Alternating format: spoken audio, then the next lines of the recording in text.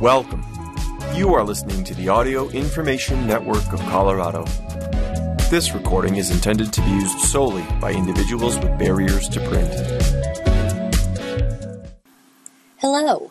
Thank you for joining us for the Friday, November 4th, 2022 reading of the Human Health Program. My name is Emily Crocker. On today's program, Coffee versus Tea, which is better for you? From the Washington Post. And medical breakthroughs that are changing lives now, from AARP Magazine. And more, time permitting. Here's our first report. Coffee versus Tea Smackdown. Which beverage will claim the world title for healthiest drink? By Anahad O'Connor, Aaron Steckelberg, and Garland Potts from the Washington Post. Do you start your mornings with a potent dose of caffeine from a freshly brewed cup of joe? Or do you prefer a slightly less caffeinated nudge from a warm and gentle cup of tea?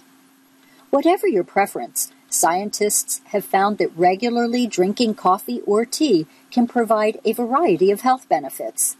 But how do coffee and tea compare in a head-to-head matchup? We took a look at the research, and here's what we found. Round 1. A source of fiber. Did you know that your morning coffee includes a dose of fiber? One study found that on average, coffee has between 1.1 and 1.8 grams of fiber per cup, depending on whether it's filtered, espresso, or instant. That might not sound like much, but it's more fiber than you'll find in orange juice, which has about a half a gram of fiber per cup. You'll still need to eat plenty of fruits and vegetables to get the recommended 25 grams of daily fiber, but 2 or 3 cups of coffee a day can help you get there. A cup of tea, on the other hand, typically will not help you meet your daily fiber requirements, unless, of course, you decide to munch on the tea leaves. Score 1 for coffee. Round 2. Mental focus. Need to get some work done? Studying for a big exam? The caffeine in both coffee and tea will help you concentrate. Studies show that caffeine can improve your attention span, vigilance, alertness, and reaction time. But too much caffeine can lead to jitteriness and over-arousal, which can end up hurting your performance. The amount of caffeine in coffee and tea can vary widely depending on a lot of factors. But according to the Mayo Clinic, an 8-ounce cup of brewed coffee contains around 100 milligrams of caffeine. Espresso and instant coffee have less. By comparison, an 8-ounce cup of black tea has around 50 milligrams of caffeine. An 8-ounce cup of green tea has 28 milligrams of caffeine. So which is better, coffee or tea? One study asked people to drink 4 cups of coffee or tea throughout the day. Both beverages had similar effects on alertness and cognitive performance, but the tea had one big advantage over coffee. It had enough caffeine to aid performance, but not so much that it disrupted sleep. Score 1 for tea. Round 3. A boon to the gut microbiome. Coffee and tea are good sources of polyphenols, plant compounds that are thought to confer many health benefits. Studies suggest that polyphenols can lower your risk of developing chronic diseases, and they are rocket fuel for beneficial bacteria that make up your gut microbiome, the communities of trillions of microbes that live inside our guts, said Tim Spector, a professor at King's College London. Coffee has significantly more polyphenols than green tea, and green tea has more polyphenols than black tea. Spector and his colleagues can tell whether someone is a coffee drinker just by analyzing their poop. There are specific microbes that seem to grow pretty well in people who drink a lot of coffee, he said. They haven't found a similar effect in tea drinkers. This round goes to coffee. Round 4. Lower risk for heart disease. According to large population studies, coffee and tea both appear to be good for your heart, lowering risk for heart disease and stroke. But these studies aren't conclusive. It may be that coffee and tea drinkers have a lot of other heart-healthy habits, like exercising more or eating healthier diets. But it appears the antioxidants and polyphenols in coffee and tea have a protective effect on heart health. Clinical trials show that regularly consuming tea, especially green tea, may slightly improve blood pressure and cholesterol. Drinking decaffeinated coffee, about 2 to 4 cups a day, has also been linked to reductions in heart disease. This suggests that any cardiovascular benefits from drinking coffee and tea probably stem from compounds other than caffeine. There are more studies linking coffee to heart health than there are for tea, but you can't go wrong either way. Looks like this round is a draw. Round 5. Lower cancer risk. Many studies over the years have found that coffee drinkers have lower rates of cancer, including a meta-analysis of 59 studies across 40 cohorts that showed regular coffee drinkers had a 13% lower risk of developing cancer compared to seldom or never drinkers. Regular coffee drinking may offer some protection against colorectal, prostate, liver, endometrial, oral, and breast cancers.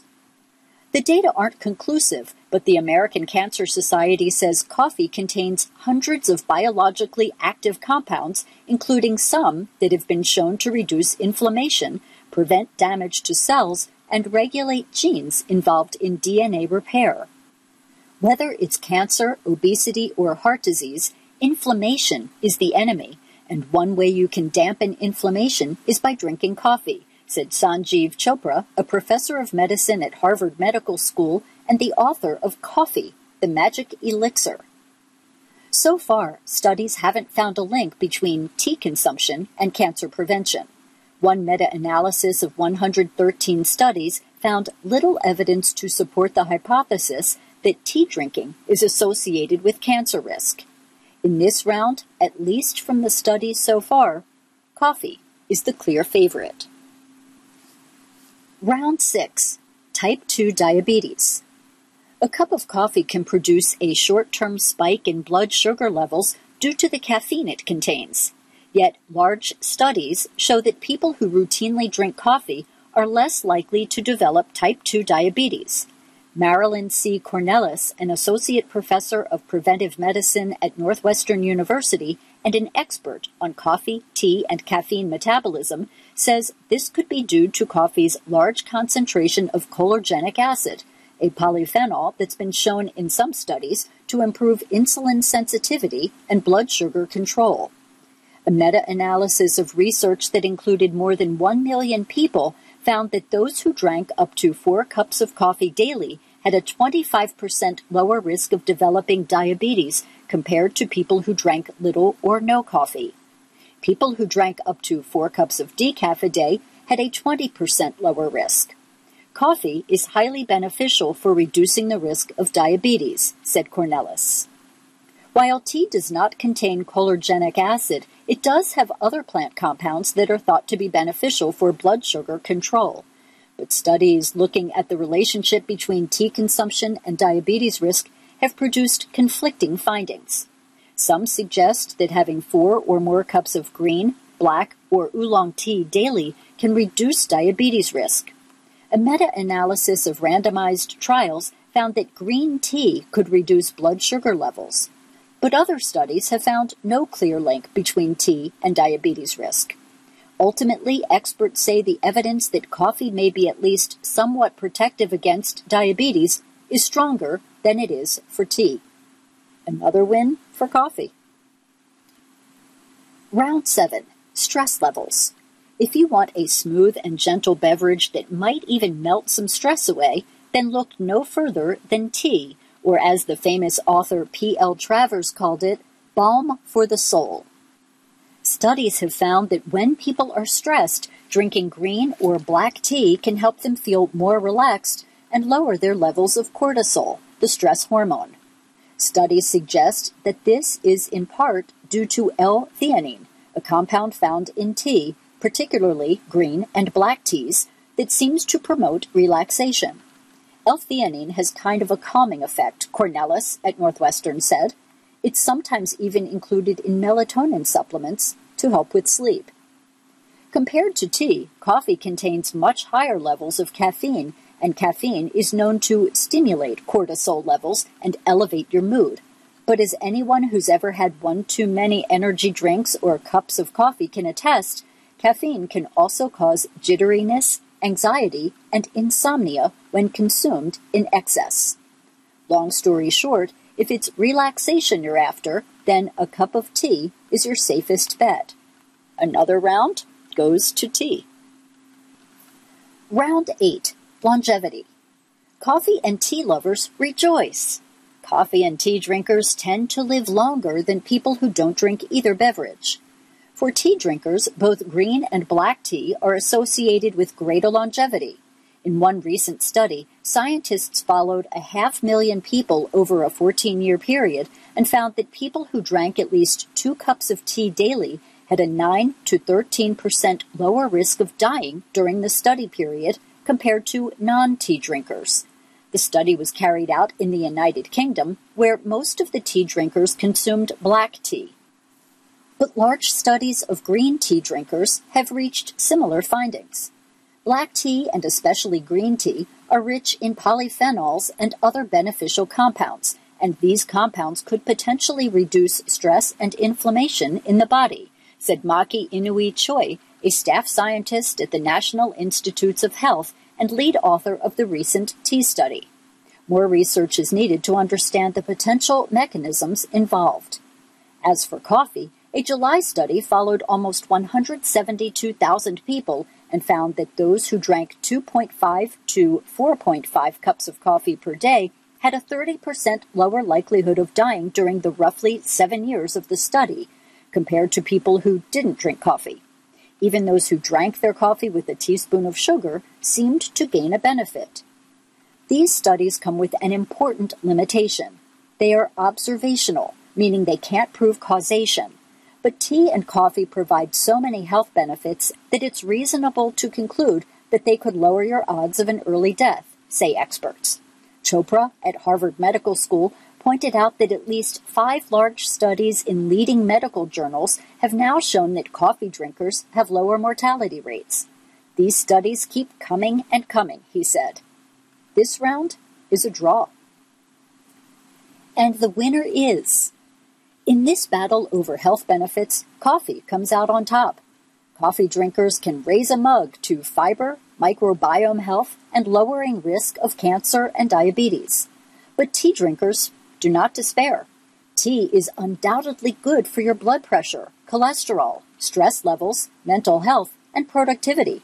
And both drinks are winners when it comes to heart health and longevity. And for tea especially, there are likely more health benefits that are yet to be discovered. One reason coffee is linked to more health benefits than tea is that it's been the subject of far more studies, said Chopra at Harvard Medical School. I tell my tea drinker friends that we may learn in the years to come that tea has additional benefits, he added. If you are neither a coffee nor a tea drinker, don't feel pressured to change. The dietary guidelines for Americans state that people who don't drink coffee or tea aren't encouraged to start. Plain or flavored water and milk are also good, healthy options. There is one final category in the tea and coffee smackdown that should be considered: popularity. It's been estimated that the world drinks 3 cups of tea for every cup of coffee, and tea is the second most popular beverage in the world. The first is water. Up next, medical breakthroughs that are changing lives now. Maximize heart health, prevent vision loss, reverse brain disease, detect cancers, boost lung power.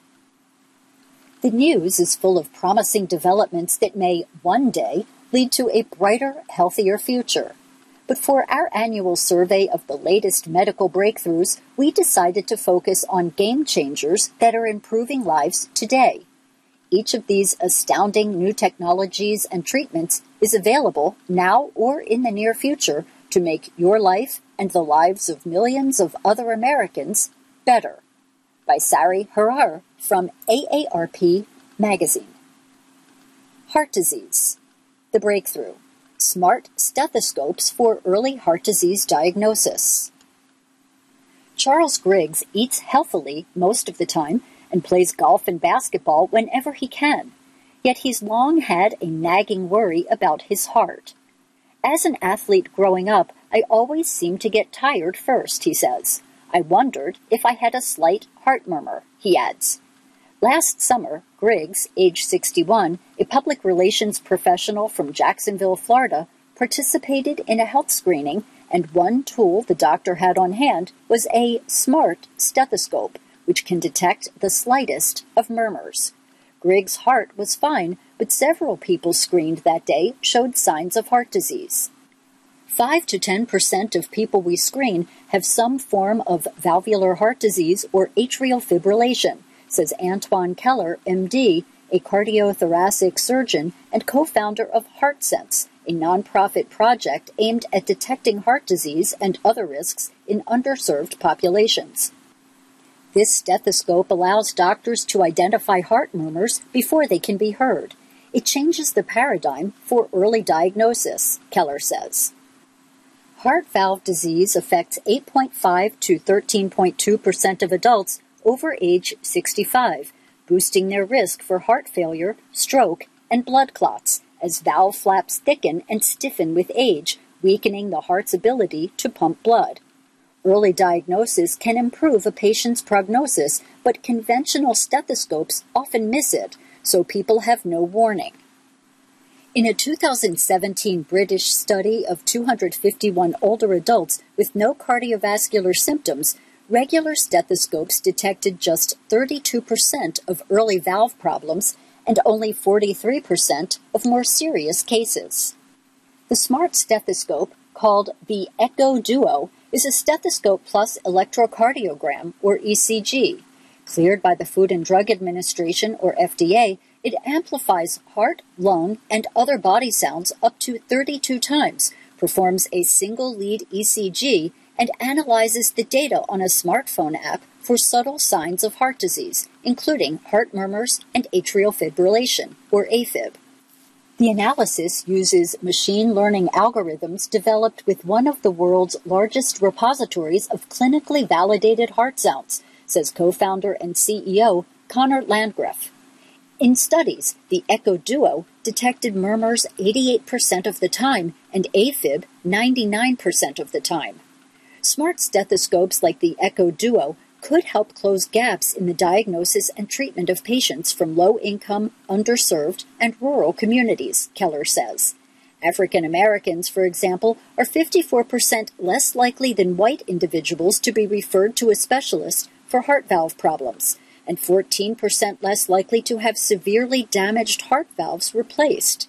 Still, Keller points out, using smart stethoscopes to find these diseases is just one part of the larger solution. If you don't take care of your wellness, you'll have to take care of your illness, Keller says. Vision. The breakthrough. Eye implants for age-related macular degeneration. When Melinda Roth, age 63, tried to read the eye chart during a routine vision check in 2017, the view from her left eye had gone completely dark. I couldn't see anything, she says. I accused my doctor of playing a joke on me. A visit to the emergency room at Wills Eye Hospital in Philadelphia revealed that Roth had age-related macular degeneration, or AMD, the leading cause of severe vision loss in people 50 and older. In her left eye, Roth had wet AMD, a fast-moving advanced stage of the disease in which abnormal leaky blood vessels damage the macula, the part of the eye responsible for reading, driving, recognizing faces, and more. The standard treatment is regular eye injections of drugs to reduce blood vessel growth and leakage. But Roth's doctors asked her if she would like to join a clinical trial of an eye implant device that eliminates or reduces the need for injections by releasing a steady dose of the anti-VEGF drug ranibizumab or Lucentis. She said yes. The device, called Susvimo, is the size of a grain of rice. It was implanted in the upper part of Roth's left eye under the eyelid where it can't be seen or impede her vision. She received the implant but began her treatment by getting the monthly injections. After 2 or 3 shots, my vision began to improve, she says. It went from black to gray to as if there's a lace curtain in front of my left eye, she says. Once her implant was fully operational, she no longer needed injections in her eye, though some people with the implant still get occasional supplemental injections to control blood vessel growth, says Carl D. Regillo, MD, chief of the retina service at Wills Eye Hospital and principal investigator in Susvimo's Phase 2 and 3 clinical trials. For Roth, it was a relief. While the shots didn't hurt, she says nothing can prepare you for the doctor coming at you with a needle in your eye. The hardest part is keeping your hands down, not shooing them away, she says. Roth still needs regular eye exams and 6-month refills of the implant. The FDA approved the device in October of 2021. Research shows it works as well as monthly injections, although it has a higher rate of side effects, including redness, pain, and light sensitivity, as well as infection, cataracts, and erosion of the surface of the eye. The real value of the implant is in maintaining steady doses of the anti-VEGF drug. If there are gaps in treatment, you lose disease control, resulting in permanent vision loss for many of our patients, Regillo says. In the real world, patients often can't get to the office frequently enough to maintain the gains from their early visits. The patient may not be able to drive to the office themselves and may rely on caregivers. It becomes logistically difficult and anxiety-provoking. The shots don't hurt, but they aren't pleasant, he says. Brain health. The breakthrough. Ultrasonic Parkinson's relief. Mark Whitman and his son Aaron celebrate baseball season every year by watching the movie Field of Dreams and playing catch in Whitman's backyard in Greencastle, Pennsylvania. Worsening symptoms of his Parkinson's disease, however, were making the decades-old tradition really difficult, says Whitman, age 59. But after undergoing incisionless brain surgery called focused ultrasound in January 2022, he says throwing the ball was once again real smooth. Like a magnifying glass concentrating sunlight, focused ultrasound aims beams of sound energy deep into the brain, heating up and destroying cells associated with the movement problems in both Parkinson's disease and essential tremor, a nervous system disorder that also causes involuntary shaking. The procedure doesn't cure the underlying causes of these conditions, which together affect at least 8 million Americans. But research shows this FDA-approved procedure can calm shaking, stiffness, and other movement problems that interfere with everyday activities. In a recent study, focused ultrasound reduced tremors by 38 to 50% for people with essential tremor. Another study found that, in addition, it eased tremors, muscle rigidity, and uncontrolled movements caused by the Parkinson's medication levodopa by about 76%. Lingering side effects in one study included numbness and tingling, with 9% of users, imbalance or unsteadiness for 4%, and muscle weakness or walking disturbance for 2% each. Focused ultrasound is best for tremors that affect one side of the body, says Howard M. Eisenberg, MD, a professor of neurosurgery at the University of Maryland School of Medicine, who performs the procedure using a focused ultrasound system called the Exablate Neuro. Helping one side can have a major effect on quality of life, he says. Another Parkinson's treatment, deep brain stimulation, can relieve symptoms on both sides of the body, but it carries a higher risk of infection and involves threading electrodes into the brain through holes drilled into the skull. Deep brain stimulation has distinct advantages, Eisenberg says, but the majority of people who choose focused ultrasound find deep brain stimulation too intrusive, he says. Nancy Heverin, age 74, an artist from Freeland, Maryland, had the focused ultrasound procedure in June 2022 after 3 decades of uncontrollable arm movements due to essential tremor. She opted for focused ultrasound to calm tremors on her dominant right side. You're awake during the procedure so they can monitor the progress, Heverin explains. I drew a spiral and a line on a piece of paper and held a bottle of water up to my mouth. I could not believe it. The tremor was just gone from my right hand. I started crying, she says. The therapy is currently FDA approved for treating symptoms on one side of the body, and studies of bilateral procedures are underway. And I'm so sorry, folks, we're out of time on this week's show, but for next week's program, I will finish the article and read about breakthroughs in cancer and lung health. Thank you for joining us for the Human Health Program. My name is Emily Crocker. If you enjoyed this program, please register for our free services at www.aincolorado.org or by calling 303-786-7777.